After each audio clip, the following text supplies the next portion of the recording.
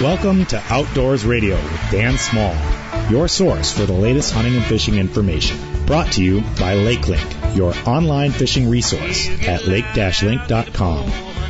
Outdoors Radio is also brought to you by Remy Battery, family-owned and operated since 1931, serving Milwaukee along with Escanaba and Houghton, Michigan. RemyBattery.com. By the Wisconsin Wildlife Federation, WIWF.org, and by the Castle Rock Petenwell Lakes Association, castlerock-petenwell.com. I'm Dan Small. Today, we'll talk to a heavyweight boxing champion who invented a vertical crossbow and a doctor who specializes in hearing protection for shooters, both of them from Mississippi, so stay right there. Well, folks, it's time now for Madison Outdoors, and you hear this feature each and every week on WTSO, the Big 1070, and on our podcast, wherever you get your podcasts, LakeLink, iHeartRadio, and other platforms as well. And joining us once again is McFarland guide Ron Bearfield. Well, Ron, welcome back. Thanks for joining us. Well, thanks for having me on again, Dan. You bet. Now, we'll get to the fishing report pretty quick because it is opening weekend, but I understand you have a turkey story to share. Yeah, I had the first season this year, and the birds were kind of henned up for the first, almost the whole, my whole season, and then Tuesday morning, the last day of my season, I went down and was calling. I had 3 toms up on the hillside, and I got within probably 75 to 100 yards of where they were roosted at, and it was still pretty dark when I got in there, and they were, you could hear them softly talking up there in the tree a little bit.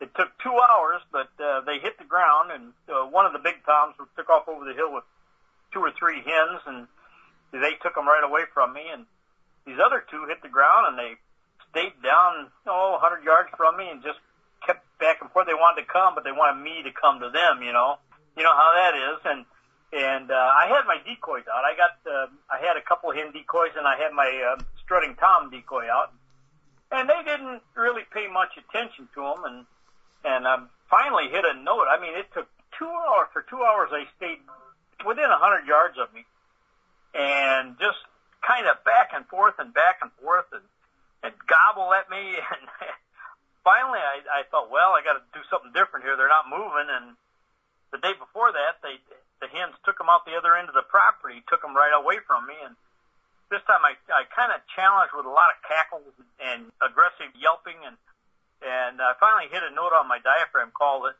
it seemed like they really liked, and all of a sudden the old boss hen, that was with them, one of them, I mean, they had 10 hens with them probably, she'd come in and come up to my decoys and stayed back a little bit, and she was just raising all kinds of king because she didn't like it that they were there, I guess. And the toms followed her up that way, and eventually I finally got them to quit strutting over on the other hens and come over to investigate, and she walked off, the old hen, and they come up to investigate my decoys, and of course when they did, I shot the biggest one of the 2, and he went down, and flopping there, I had him down, and the other one jumped on him like just wanting to beat him up something bad. He jumped, and I'm probably 20 yards from my decoys, and he had walked up into the decoys, the one I killed, and this other one's still jumping on him. I got up and walked to within 15 feet of that tom, and he's still jumping up and down on the bird that I shot. I mean, I could have killed them both right there, but I walked right up, and all of a sudden he realized, oops, wait a minute, something's going on. He starts putting. He didn't run. He just kind of started putting and walked right away from me, walked up the hill. The darndest thing I ever saw, but he wasn't afraid of me one bit. It was the darndest thing you ever saw. I mean, I've had him jump on a bird when a couple toms come in, and one time I had 3 come in, and the other 2 jumped on the one that I shot, but They didn't stay, you know what I'm saying? They kind of, after I moved a little bit at the tree, they got up and took off running, but this one just kind of walked away putting. It was just like he wasn't afraid of me. Interesting. Yeah, it's entertaining if there's 2 or more toms together, because I've had the survivor jump on the dead one like that, sometimes hang around, sometimes, like you said, book it out of there as soon as they see that there's a hunter nearby, but I think they're totally confused, and, the other guy isn't leaving, so why should I, for a while? Yeah, I think they get they get so aggressive. They've got one down, and for some reason they're going to just keep kicking the devil out of him, I guess. But it was an interesting hunt anyway, and it took me to the last day to get one because there's so many hens with them. But it turned out okay. Well, that's good. It's good to know that there are hens around because people are saying there's a shortage of turkeys or a decline, and I kind of agree with that. Mm-hmm. There really is. I'm not seeing the birds I used to see, and I like to get a second tag if I can, just in case I don't get a bird the first season that I'm hunting. I can always go again later, but sometimes I think we're getting carried away with how many tags we're selling there, and possibly how many birds we are killing. I don't know. I mean, I don't claim to be a biologist, but I'm not seeing the birds I used to see. Yeah, I'm not either, and I don't know the answer. Some people would agree with you that we're killing too many. My friend Lauren Voss would not. He says, well, the biologists know, and they let me buy extra permits, and so I'm going to keep shooting them because that's what I like to do in the spring. Yeah. So, and sometimes I think that the biologists are selling, that's money in their pocket, the DNR's pocket, The more tags they can sell, the better they like it, Well, so, yeah. Who knows what everybody's motivation is. You know what I mean? A lot of times it seems like money might be a part of it. It just seems like because they had, for the 5th and 6th season, they had 11,000 left for the 6th season and 8,000 something here a couple weeks ago for the 5th season. Yeah. So they still had quite, that was for Zone 1, and that just seems like an awful lot of tags to be selling. There will be plenty left in both 5th and 6th season for Zone 1 right to the end, I think. Not as many hunters hunt at that time. There's the same number of permits for each of the time periods, but everybody wants to get in early, and now that fishing season is open, people have other things to do. Well, speaking of fishing, what's your advice for this weekend here, it being the opening weekend? Well, I'll tell you the truth, the water temperature is still pretty darn cold. I guess if I was going to concentrate on anything, and don't be afraid to fish shallow either, like on, say, Wabisa or Monona, or Mendota for that matter, because the walleyes, in a low-light situation, of course, in the morning and in the evening, don't be afraid to throw a floating rappel up in 4 or 5 feet of water up on the rocks. Those fish are actually up in there on that shallow water. The water temperature is still so cold, but a lot of those fish will spawn, I believe it's between 45 and 48, 49 degrees, and that's right where the water's at that I'm finding anyway. It's 48, 49. The water gets up to 50, and in the next 2 days it'll be down to 43, so it's been so up and down. Don't be afraid to fish shallow because I think a lot of those fish are still trying to spawn. And the panfish, if you can find the warmer water. I've been getting a few on the Madison chain, some bluegills and crappies. Well, Mud Lake was a good spot. There's been a few other boats fishing in there as well, but you got to work for them. It's not a gimme where you throw in the bar, it goes right down, so you got to work a little bit for them. The mouth of Squabe there's been some bluegills in there, hanging in there a lot. The panfish bite should be pretty decent, I think, especially with the water temperature, or the air temperature, I should say, getting up to 77 degrees this weekend. I think that'll warm things quick and really get them aggressive. Lake Wisconsin and the river, I did have some walleyes up there the other day, and also started fishing for some bass. The water's been kind of high. These fish are there again looking for the warmest water they can find. So if you're up in the river, try to fish the eddies or the sloughs. If you've got sloughs in the area, where the fish can get up into, because they're still hanging around those. We caught quite a few bass, really, not much size, but quite a few of them on the river, and Lake Wisconsin as well. All right. I would probably concentrate on the bays, the darker, muddy bottom bays. That's going to be your warmest water. All right. Well, before we let you go, I know you tend to avoid the public landings and the big lakes on opening weekend because there's a lot of people there. Any advice for people who are going out for the first time, just in terms of launching, handling their boat, and so on? Yeah, be very courteous, and try to have your boat prepared, your tackle in it, your life jackets, everything like that. If you're by yourself, naturally everybody's gonna help you out if they can, and they understand that it might take you just a little longer. But try to have your boat prepped and ready to go, and just push her off, get her tied up to the pier, get your car out of there and park it, get your boat and get out so the next guy can get in. That always helps out a lot at the landings and keeps tempers down a little bit. All right. Well, Ron, thanks for the report. I'm glad you got your turkey taken care of in that first season, although it took a while. And good luck as you fish this week and next. We'll talk to you probably in another 2 weeks. That sounds good. Thank you, Dan. You bet. Ron Beerfield with the Madison Report. I'm Dan Small. More Outdoors Radio right after this. Castle Rock and Petenwell are two of Wisconsin's largest inland lakes. With more than 60 square miles of water, they offer 4 seasons of outdoor fun. Halfway between the Twin Cities and Chicago, and just minutes from Wisconsin Rapids and the Dells, you'll enjoy family-friendly resorts and campgrounds, great fishing, bike trails, county, state, and national parks, and the Nesita National Wildlife Refuge. Learn more at castlerock-petenwell.com or on Facebook at Castle Rock Petenwell Lakes Association. If you're ever in a motor vehicle accident, call Hupy and Abraham, named Best Personal Injury Law Firm by the Wisconsin Law Journal year after year. The firm of Hupy and Abraham has collected more than $1 billion for its clients. In fact, they collect millions of dollars every month for hundreds of satisfied clients. Call the firm voted best and rated best, Hupy and Abraham, 800-800-5678, or visit hupy.com. And all 11 offices of Hupy and Abraham are open for business. Well, joining me once again from his home in Wisconsin Rapids with an active dog in the background, Jeff Kell. She doesn't make a lot of noise until the moment where you're hoping she just doesn't make a lot of noise. So there you go. Yeah. But, yeah, Dan, that's good to be with you again. Well, you had a short and sweet turkey season yourself. That was the way to do it in my book. It was. You know, Dan, it doesn't happen that often for me. In fact, last week we were just talking how many times it hasn't worked so well for me. But, yeah, went out, hit a couple pieces of public land first thing in the morning, did not hear any gobbles. I mean, I even from a distance onto private land and all that, nothing. And drove around a little bit early morning, you know, really trying to see if birds were working fields at all. And even on private land, just to keep kind of a, you know, just like fishing, I try to gauge a pattern, you know, where are they in the fields? What type of fields are they in? What should I be looking for even on public land? And I was driving around and I didn't see anything. And I said, okay, I'm going to head towards the farm, but I'm going to drive past some MFL land and FCL land that we can, you know, hunt on. Mm-hmm. And as I'm driving through a piece of land that I had not, or past a piece of land that I had not seen before, here was a tom strutting in the field right across the street.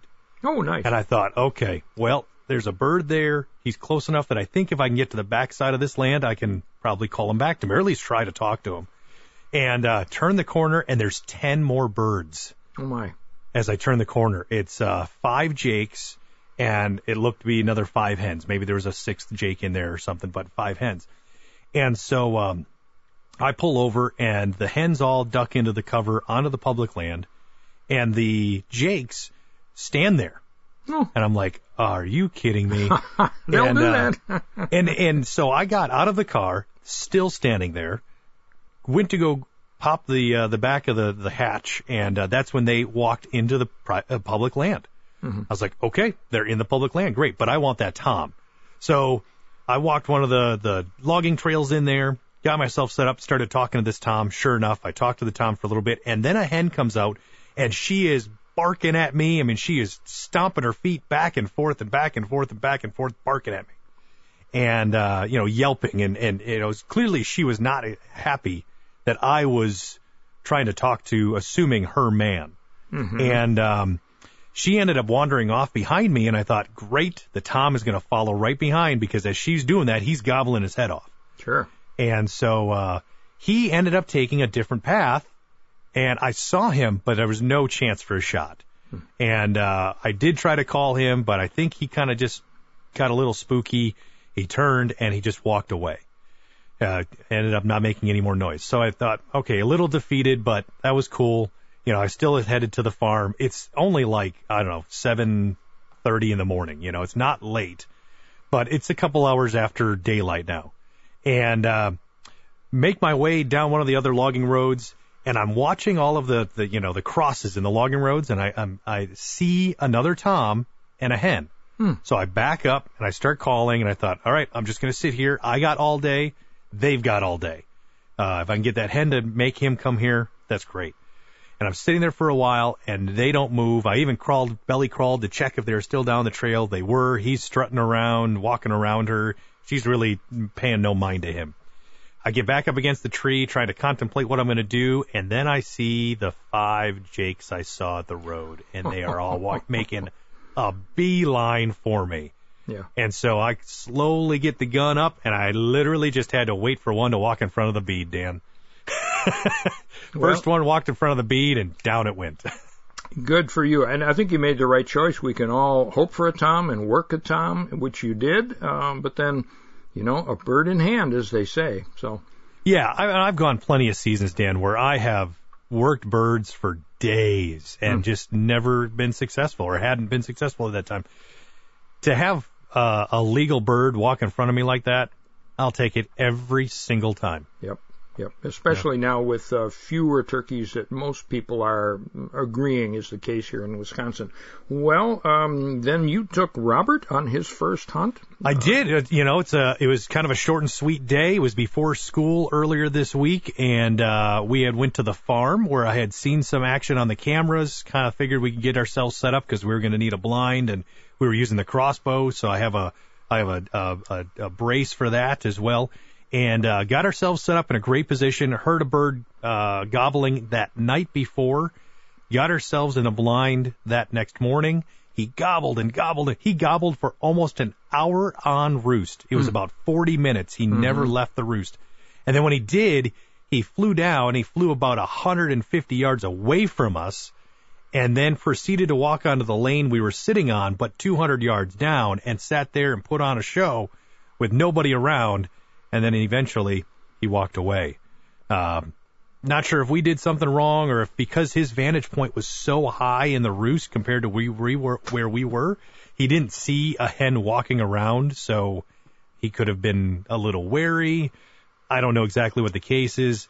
He's still definitely a killable bird. He's by himself, but so far, Dan, we're birdless, but Robert was super excited. He was shaking. I mean, we thought for sure this bird was coming right to us. So it was a lot of fun to see, and I cannot wait to get him on another one. Well, good luck with that, and I'm sure we'll hear the report, whether it's positive or more fun but no bird, next week. Well, gosh, I'm heading up to the Governor's Fishing Opener on Shell Lake this weekend. My son John's coming down from Bayfield. He's been kayaking the Brule River and Lake Superior, not wasting any time getting out there and doing the whitewater kayaking on the Brule, in that stretch north of Highway 2, and paddling out to Basswood Island. I don't know where else they went, but they've had a good time, and I'll be fishing with him this weekend. Well, folks, you can make a difference for the future of hunting, fishing, and healthy habitat by joining the Wisconsin Wildlife Federation. WIWF.org is their website. Add your support to one of the most active and growing grassroots networks right here in Wisconsin. The Federation welcomes individuals, businesses, clubs, and alliances who want to do what's right for fish, wildlife, and people who rely on access to healthy natural resources. Join today, WIWF.org. Well, May is Better Hearing and Speech Month, so Dr. Grace Sturdivant is going to share some advice for protecting our hearing, something all shooters should pay attention to. Former U.S. amateur boxing champion Jerry Goff talks about the advantages of his vertical mini crossbow, and we'll kick things off with Clark County landowner and Wisconsin wildlife treasurer David Verhage, who reports on his experience with the impact of severe weather events. All that and more straight ahead on Outdoors Radio. Enjoy the ultimate shooting experience at the Range of Richfield, your one-stop shop for all shooters. Just north of the Richfield Cabela's store on Helson Drive, the Range of Richfield offers 12 state-of-the-art 25-yard indoor shooting lanes for all pistol and common rifle loads, classes in home defense, basic handgun and concealed carry, a retail shop, trophy mount display, and more in a welcoming, family-friendly setting. Open daily except Monday to the public and members. Your ultimate shooting experience, therangewi.com. Castle Rock and Petenwell are two of Wisconsin's largest inland lakes. With more than 60 square miles of water, they offer 4 seasons of outdoor fun. Halfway between the Twin Cities and Chicago, and just minutes from Wisconsin Rapids and the Dells, you'll enjoy family-friendly resorts and campgrounds, great fishing, bike trails, county, state, and national parks, and the Necedah National Wildlife Refuge. Learn more at castlerock-petenwell.com or on Facebook at Castle Rock Petenwell Lakes Association. For the nonprofit Ruffed Grouse Society, the well-being of the ruffed grouse and American woodcock is a special priority. But the Society's conservation work benefits more than just these two game birds. The organization's programs help a long list of other young forest wildlife, including songbirds that must have thick, brushy habitat to survive. For more information about forest wildlife habitat management, contact the Ruffed Grouse Society toll-free at 888-JOIN-RGS. Get outside and let us be your guide. Florence County, Wisconsin. Are you looking for a safe Northwoods destination for outdoor recreation? Florence County has over 200,000 acres of uncrowded public land with 160 miles of wooded ATV trails, many lakes and rivers to fish or paddle, 7 wild river waterfalls to hike to, horse trails with campgrounds, and friendly bars and restaurants. Go to the ExploreFlorenceCounty.com lodging, dining, and recreation tabs to plan your trip. Welcome back to your source for the latest hunting and fishing information. Outdoors Radio with Dan Small.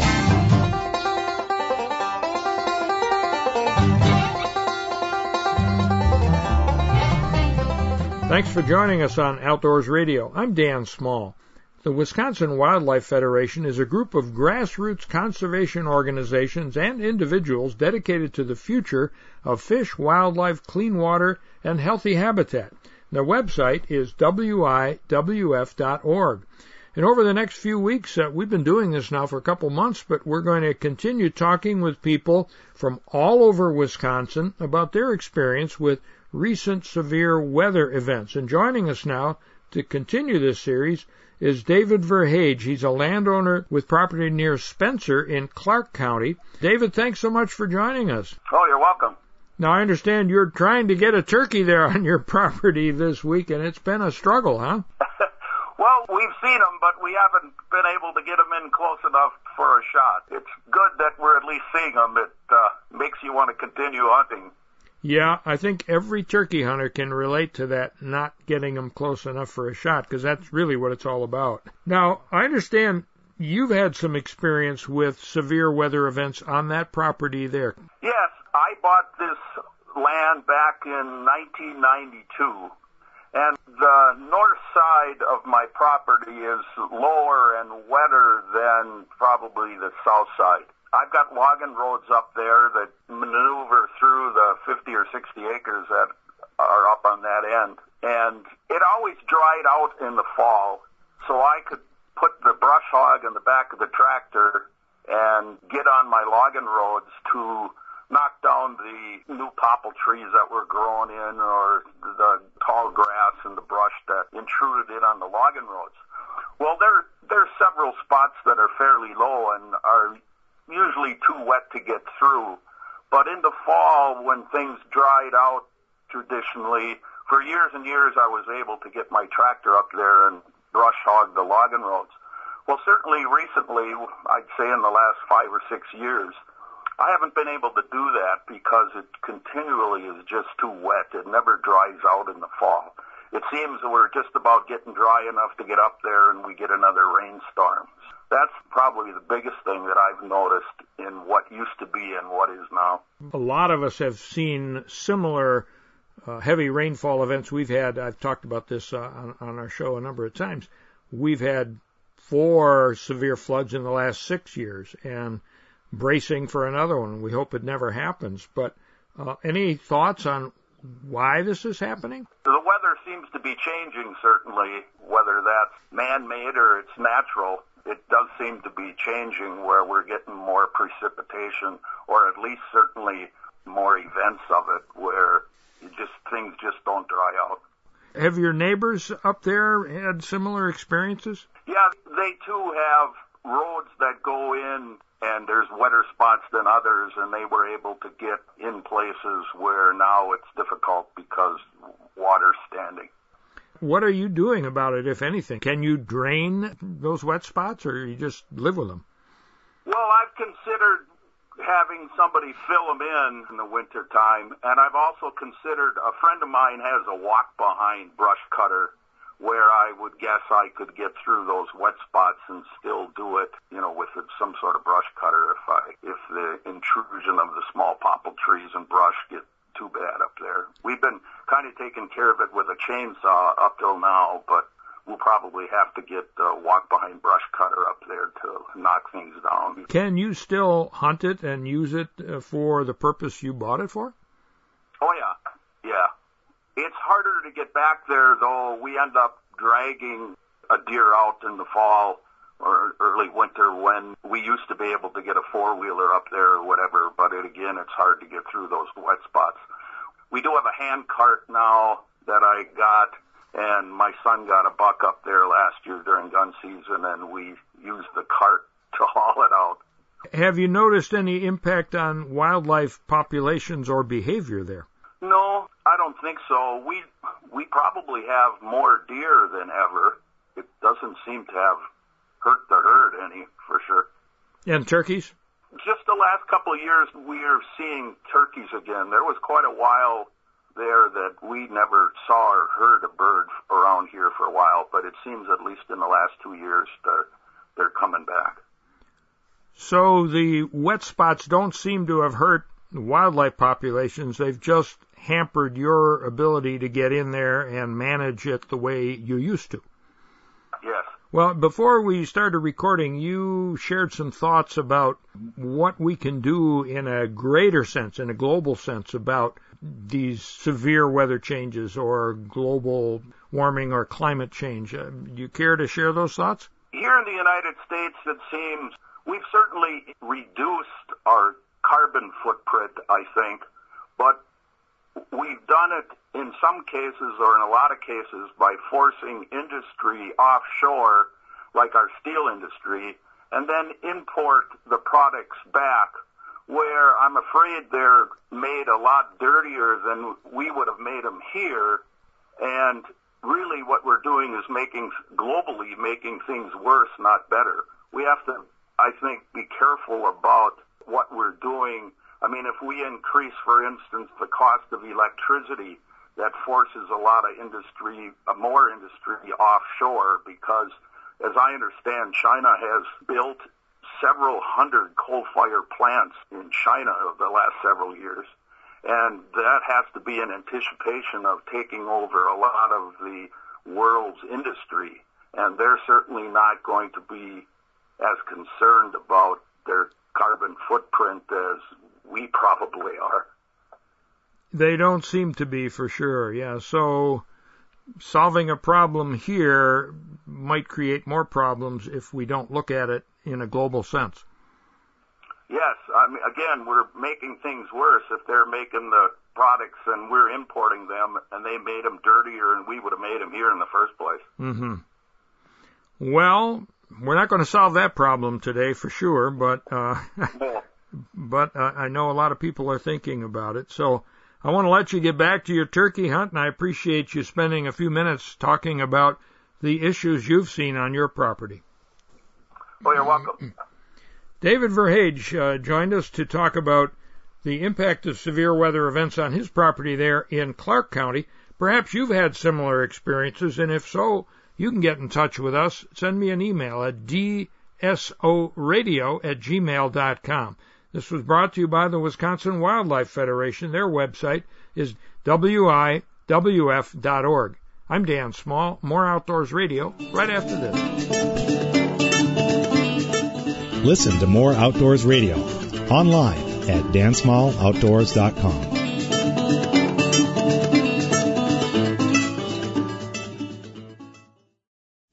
Welcome back to Outdoors Radio with Dan Small.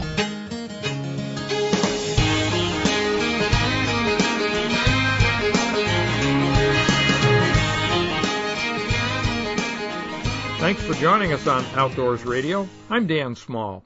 As a lifelong hunter and shooter, I've suffered a loss of hearing, and it really dates back to my high school days when I was on the high school rifle team. We shot .22 caliber rifles in a concrete basement with no hearing protection. Nobody knew about it or talked much about it back then. This was back in the early 1960s. Today, most shooting ranges, gun clubs, and other places where people shoot require shooters to wear both eye and ear protection. All the trap, skeet, and sporting clay shooters I know wear hearing protection, and some hunters do as well. And joining us now to talk about the importance of protecting our hearing and how to go about it and what to do if we have hearing loss is Dr. Grace Sturdivant. She joins us from Jackson, Mississippi. She has a doctorate in audiology from Vanderbilt University, the medical school there, and she's the founder and owner of AudioPro Technologies. It's a business that focuses on hearing conservation, and her website and links to other social media platforms is AudioPro, and that's O-T-O Pro, AudioProTechnologies.com. Well, Dr. Sturdivant, thanks so much for joining us. Thank you for having me. It's a pleasure. Well, you grew up in a family of shooters and hunters, and I understand you're a shooter yourself, right? Well, I do shoot a little bit. These days, I spend a lot of time around shooting, but I am working on people's ears. Right. I go to some amazing venues for shooting and for hunting, but these days, I'm not doing as much shooting as I am checking on people's ears. Okay, and as an audiologist, now you worked in a clinical setting for a number of years, but then I think it was 2016 you decided to start your own company to help people with hearing issues. Why did you do that? Well, my career has been in constant evolution, and I think looking backwards, all the dots connect. And so I started out in the academic medical setting at the University of Mississippi Medical Center, where I was in an ear, nose, and throat department diagnosing and treating hearing loss, and developed a niche for working with patients who had both some form of dementia or cognitive decline and hearing loss. And I was witnessing firsthand some of the negative synergy that I was beginning to read about in research that was coming out of Colorado, Johns Hopkins at the time. So I began publishing a few articles and speaking on that topic regionally to other hearing care providers to try to give them some information that they could use in clinic with their patients. And that landed me on a research study out of Johns Hopkins. We were a data collection site for a study looking at exactly that. And all the while, I'm studying the neurological and cognitive effects of auditory deprivation or hearing loss. Basically, when you have hearing loss and you're not sending those signals to the brain to be processed, it's a lack of brain stimulation, because that's actually where we hear. So as I was studying all of that, I became more compelled than ever to prevent those issues and to keep those neurological processes intact before the damage is done, or at a minimum to stabilize a hearing loss where it is, to potentially slow those effects or delay those effects later on. So I started the business so that I could focus on researching all of the available hearing protection products out there so that I could be the expert in that area and help guide people toward the best possible solutions for what they needed hearing protection. In doing that, there was one more problem that presented itself, and that was that people did not want to take time out of their lives to sit in a medical clinic and go through the medical model to go through that process. So I had to pivot a little bit, and I got outside the clinic and started going over to my friends and family's homes after work, sitting at their kitchen table and laying out all the options, molding their ears, which only takes about 5 minutes, but it has to be done to achieve a good custom fit, and then delivering products straight to their door in a couple of weeks. And what began as that passion project to help my friends and family prevent these issues I was dealing with in research and clinic, word started spreading like wildfire. And now AudioPro, I'm as surprised as anyone that we now have a national reach and 150 clinic locations across the U.S. that can mold ears for us. And the rest is really history. I think people are eager to prevent the hearing damage that has so often occurred, just like what you described from your background.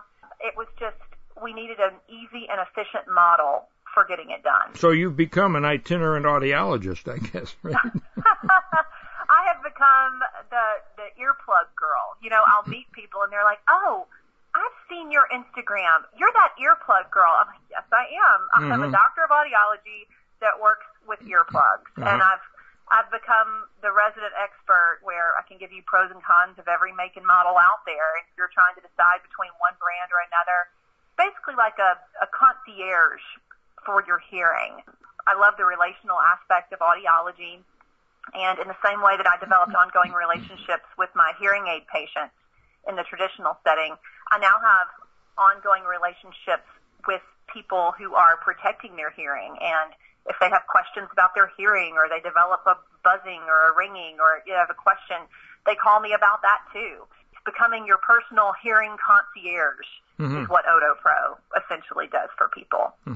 Just how common is hearing loss among shooters in particular, but people who work with chainsaws or heavy equipment, noisy things? With noisy things, it's hard to have a hard and fast statistic there. You'll see some different numbers in research.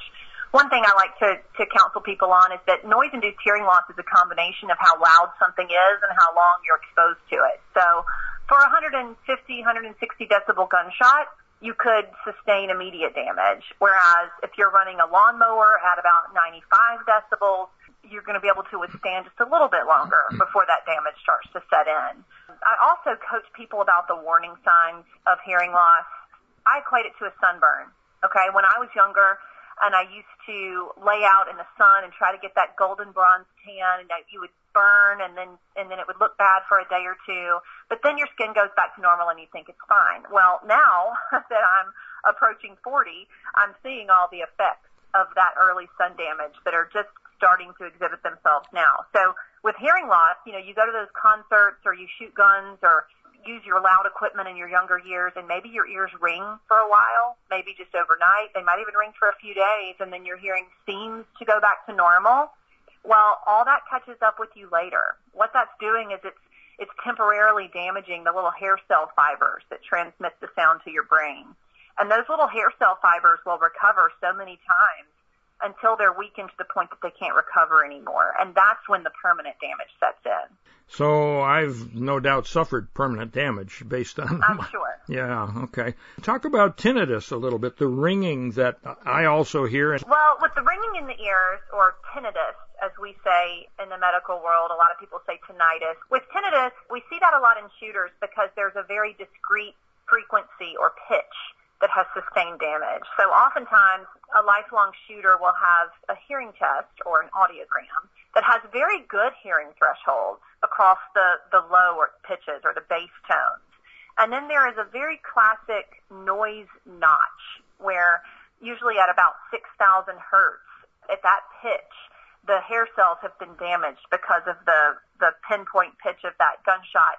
And those hair cells are damaged. And then sometimes there's even a recovery to normal at the very highest pitches or the most treble tones. And when that happens, your cochlea or your hearing nerve that has those hair cell fibers, if you were to unroll it, it's organized like a piano keyboard from treble to bass. Those treble tones get hit first and hardest. That's why we typically see high-pitch hearing loss develop sooner than the low-pitch hearing loss. When you've damaged those pitches, those hair cells associated with that particular pitch, that pitch is not being transmitted to the brain for processing. The auditory cortex in each temporal lobe is also coded treble to bass for pitch. And so when you have one discrete area that's not being stimulated and the rest of the surface area is, the brain starts to search for a signal that's not coming. I compare it to a phantom limb syndrome, where when someone may have lost, say, an arm and they feel pain in an area that's not there, it's because the brain is searching for a sensory signal that's not coming. We also see the limbic system involved with this. So I tell people if you suffer from ringing, you may notice that it reaches a fever pitch. It gets very intense in times of stress, lack of sleep, too much caffeine, too much salt can all play into the severity of ringing. There's no cure for it. But I will say with my hearing aid patients, historically, I would put them in the sound booth and we could even pitch match and loudness match exactly the ringing that their brain is generating and that they're hearing. And then we could program in a very low-level masking noise into an ear-level device, whether it's a hearing aid or just a tinnitus masker. And that could help soothe that tinnitus and put it into the background instead of having it be such a focus. There's a lot more we could cover here, but what can we do about hearing loss? Obviously, some kind of hearing aid. I refer people to their local audiology practices that are in our network routinely for hearing aid care, which I believe should be developed locally because of the individualized programming that has to happen over the course of the first few months that you're wearing hearing aids. That's why with Odo Pro, I don't deal with hearing aids, but I'm focused on hearing protection. I'm a big proponent of customized fit when it comes to protection so that we know we're getting an airtight seal of your ear canals. And we can filter those products. We can give amplification in combination with protection. On our website, we're constantly updating with new products and what we consider to be the best in class. You can order right there, and then if it's a custom fit product, we email you right after you purchase with information on where to go to get your ears molded and all the specifics to get that done so that you can drop those ear mold impressions in the mail and then receive the products you've ordered in about 2 to 3 weeks following. One more piece of advice just for your listeners as I'm barreling through this information as quickly as I can is that the best protection is going to be when you wear something custom fit in your ears and a muff over the top. And that's what I recommend for people who want to add, say, another 20 decibels of noise reduction on top of that custom fit product. So indoor ranges, certainly that's what I wish you had been wearing in that basement back in the 60s. Would be an in the ear with a muff over the top. But there's a contact tab on my website where people submit questions, and we're always happy to consult with people. We can build out very customized products depending on what it is that you need and what features you need for your specific hearing ability and purpose for use. I will definitely check that out because as you know and my listeners know, my listening is not what it was, or my hearing is not what it was. My listening is still pretty good. But I'm sure some of our listeners will check it out too, because we have a lot of folks who shoot and hunt, and our turkey season is on right now. And some people wish they could hear those turkeys better, too. Yeah. And we can amplify to give you a little bit of an edge in addition to protection.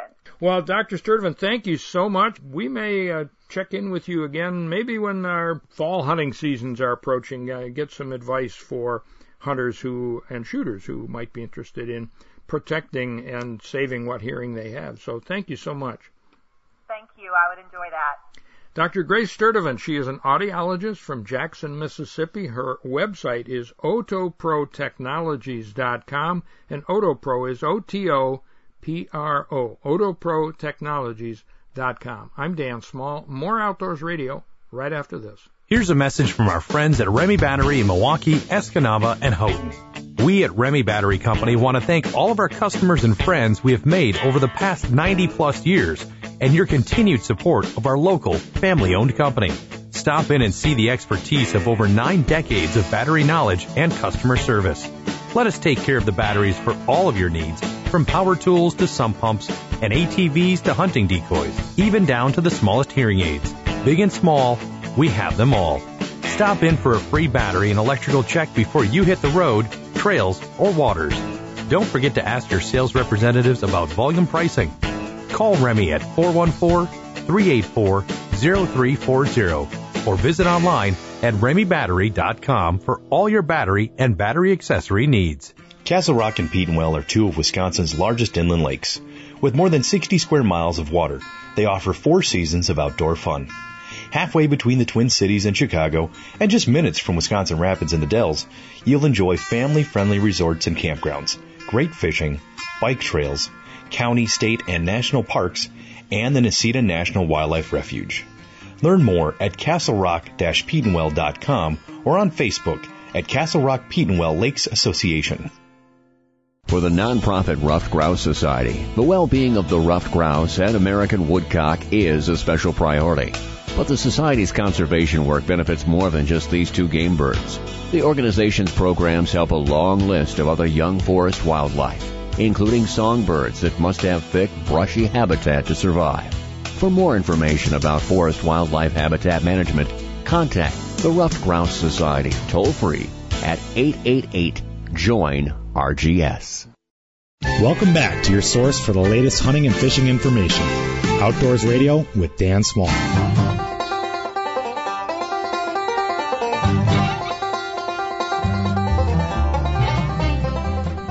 Thanks for joining us on Outdoors Radio. I'm Dan Small. Well, it's no secret that crossbows are gaining in popularity among hunters across the country, and here in Wisconsin, we've seen the crossbow harvest surpass the archery harvest now several years in a row, and it doesn't seem to be letting up at all. And crossbows keep evolving as well. And joining us now from Saucier, Mississippi, is Jerry Goff. You may recognize his name because he's a former professional boxer. He fought Mike Tyson and Evander Holyfield, among others. He's a 5-time national amateur heavyweight boxing champion, and he was a member of the USA boxing team. But, of more interest to us, he's also the inventor of a crossbow that really turns the standard horizontal crossbow plane 90 degrees and makes it vertical. It's called the Hickory Creek Mini Inline Crossbow.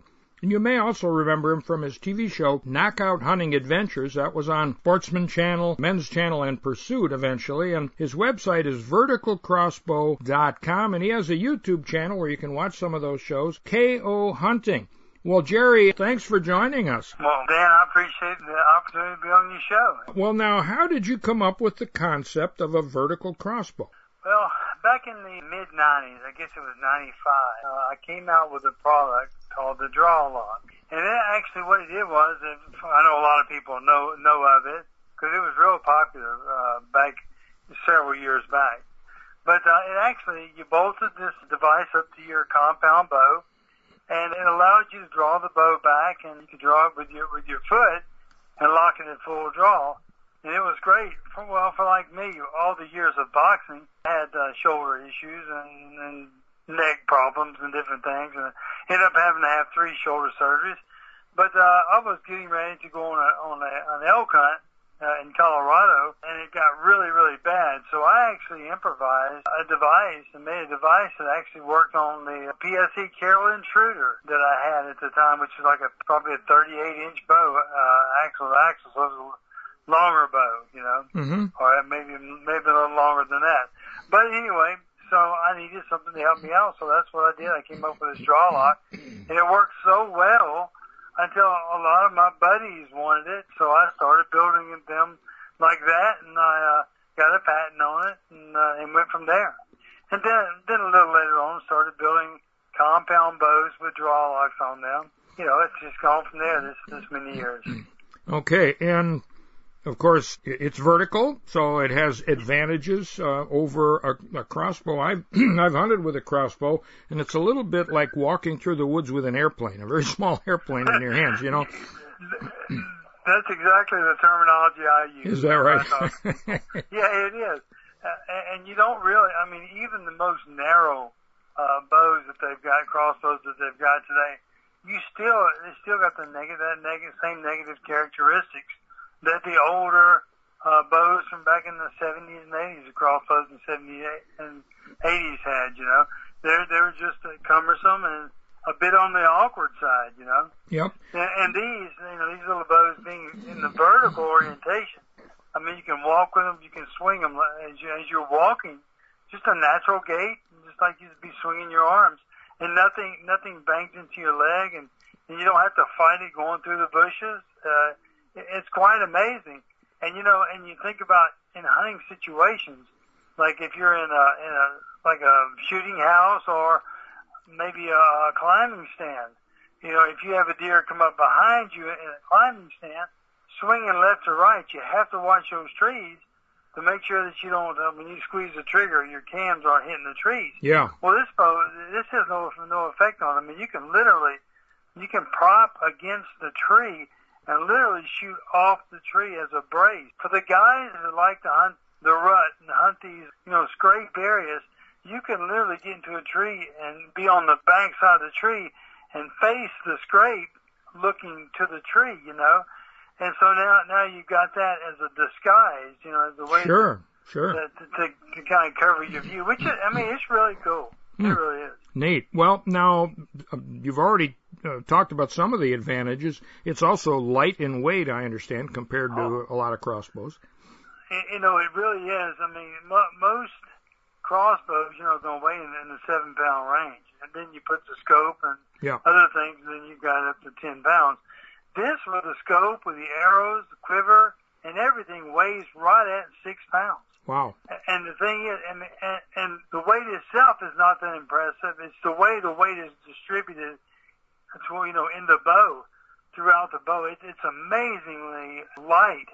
I mean, I've got amputees that shoot these bows, and they're so light they're able to shoot them one-handed, which is really, really neat. And just being able to be able to do that for these guys that can't hold a bow up with both hands. Yeah. Well, and you mentioned arrows, and I understand it shoots regular arrows. You don't need to buy crossbow bolts for it. Right, and you know, most archery shops, they have the 300 spined arrows. That's the heavier spine. You know, 350 is the normal the spine arrow. This is a step above that. And when the arrows are cut down to 23 inches, that makes them plenty strong to support that, you know, max of 150-pound draw weight. Now, the great thing about these bows here is that you're able to reduce the poundage from 90 to 150. So if there's someone that can't draw or have, you know, you don't have any need to shoot to 150 pounds, you can shoot at 125 or 130 or less. It just all depends on what you want, you know, what your needs are, you know, and just what you can handle. And you know, there's a lot of people that are buying these bows that are buying them just for plinker bows, you know, where you get out in the backyard and they shoot just target shooting, because these bows are fun. These bows, you draw them by hand. You don't need a rope cocking device to get the string straight, because, you know, when you shoot a crossbow, the string has got to go back consistently every time straight. Because if you pull one, you know, if you pull it a little bit too far to the left or a little bit too hard to the right, you know, and then you knock your arrow, then it's going to shoot different every time. You got to be consistent on that. On our string, we have a D-loop, just like a compound bow. So when you draw that string up, you're going to hook it on that D-loop, and it's going to be at the same place every single time, which that's consistency. So that means your accuracy is not going to go left or right or up and down. It's going to be the same every time. So these guys are able to draw them by hand, you know, be able to draw them up, you know, put the foot in the stirrup and draw them up like that. And they get the same consistency every time. And that just makes it more fun to shoot, because you don't have to go through the effort of cocking the bow with a crank or with a rope cocking device. That's all time consuming and aggravating. It's a huge plus. And you can actually let the bow down without shooting it. Just grab the strings on both sides, just lift it off the latch and let it down. So you don't have to mess with anything that way either. I mean, it's pretty outstanding. It really is. Well, that's pretty cool. Now, arrow speed is somewhat less than a lot of more modern crossbows. That seems to be one of the things, the big names, and we won't name any of them, but they go every year, they try to up the speed, but you've stuck with this draw weight of 150 pounds, and you get, what, about 330 feet per second, something like that? Yeah, we get 330 with ours. It's really good speed. We're not the fastest, and we don't want to be the fastest. Could I be the fastest? Oh, yeah. I mean, I know how to make these bows fast. But what goes along with making a bow fast is you have issues. You have problems. You've got strings that won't hold up. You've got limbs that are breaking. You've got so many things that are happening. I want to be in this shop building bows, not repairing bows. It's got all the speed and all the power that a whitetail hunter, an elk hunter, a moose hunter, or any hunter could possibly need. You told me the other day that you might get one or two back in a year. You don't have a problem with bows coming back for repair or replacement of parts. No, I really don't. And that's why. Because this bow here has no rail. If you can just envision a compound bow with a fixed wrist release, that's basically what you've got. So you don't have a rail for the string or cables or whatever to wear, to rub constantly. And that does two things, or three things actually. It makes the bow faster, pound for pound, power stroke for power stroke. And it also makes it quieter, because if you were just to take an arrow and slide an arrow across the table, you would hear noise. Oh, yeah. So you just imagine doing that at an extreme rate, extreme speed. There's a lot of noise, a lot of energy there that's on that rail, and that creates a lot of the noise that you hear. There was a guy, the Field Archer, on YouTube, but he actually did a comparison test, and ours by far was the quietest crossbow on the market. Fantastic. Well, Jerry, we got to let you go, but before we do, where can people get it? Is your website the best way, direct from you? Yeah, we basically, because we don't have the issues, the repairs and all this, we pretty much just do a consumer direct sales. And you can go to verticalcrossbow.com, and that'll bring you right into our site, and you can order right there.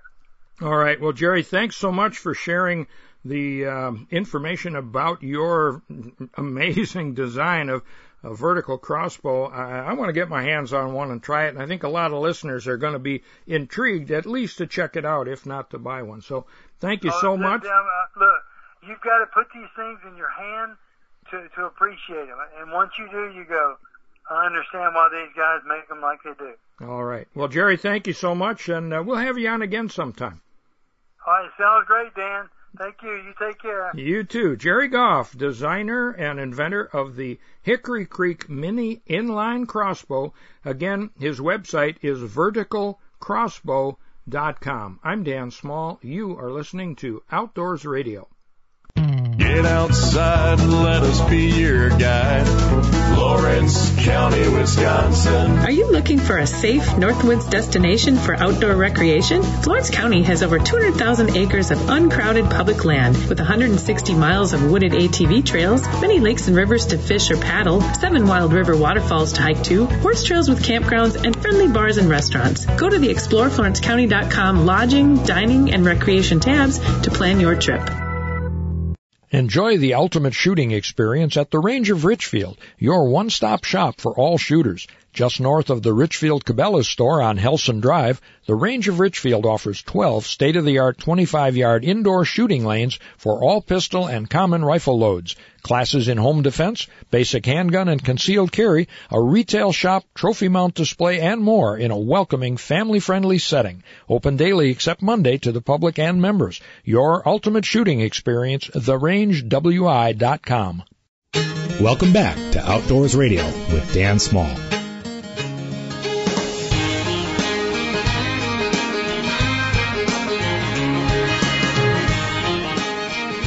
Welcome back to Outdoors Radio. I'm Jeff Kelm. We're brought to you by Cedar Lake Sales on Highway 33 West in West Bend, on the web at cedarlakesales.com. They got great deals on new and used boats, so check out their website and Facebook page for details. We're also brought to you by Remy Battery, family owned and operated since 1931, serving Milwaukee, Escanaba, and Houghton. Let's start something. RemyBattery.com, by the Wisconsin Wildlife Federation, grassroots hunting and angling conservationists dedicated to the future of fish, wildlife, and clean water and healthy habitat, WIWF.org, and by the Castle Rock Petenwell Lakes Association, 60 square miles of fun on the water, castlerock-petenwell.com. If you missed anything on today's radio show and you want to hear it again, go ahead, or you don't know what you missed, right, Dan? You don't know what you missed, so go ahead and download it anyways. But go to lake-link.com. They got their outdoor radio page, and you can download this show and past shows and take us with you and listen to us all week long if you care to. You can follow Dan on social media at Dan Small Outdoors and follow me at Hardwater Jeff. The Midwest Outdoor Heritage Education Expo, called MOHE for short, is back this year. It's a free event open to 4th through 7th graders, and it runs May 18th and 19th. Kids go one of those 2 days. It's at McKenzie Environmental Education Center. They still have room for kids if your youngster or your youngster's class has an interest in attending this. Go to OutdoorHeritageEducationCenter.com. Other news, well, this is tick season. That's no surprise to us. The Department of Health Services, which is DATCAP, they have a short video with advice, and most of it's pretty good. They talk about permethrin, spraying on your clothes. That's what I do. And here's one that just came across this week. Our friends at Ballard's Black Island Resort are offering a 2-for-1 summer deal. This is a great opportunity for an incredible fishing experience on Lake of the Woods. I've been up there myself twice. We caught tons of walleyes, smallmouths, northerns, perch, crappies, and even a few muskies. Could be the trip of a lifetime for a couple or a father-son, father-daughter team. 2-for-1. That might not come again. So for details, visit blackisland.com. Blackisland.com. Tell them you heard it here on Outdoors Radio.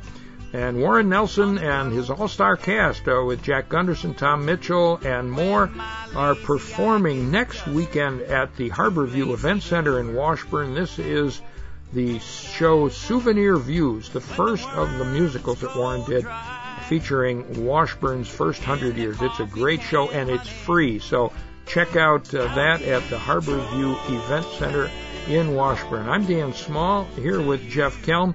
Get outside this weekend. Be sure you join us again next week for Outdoors Radio.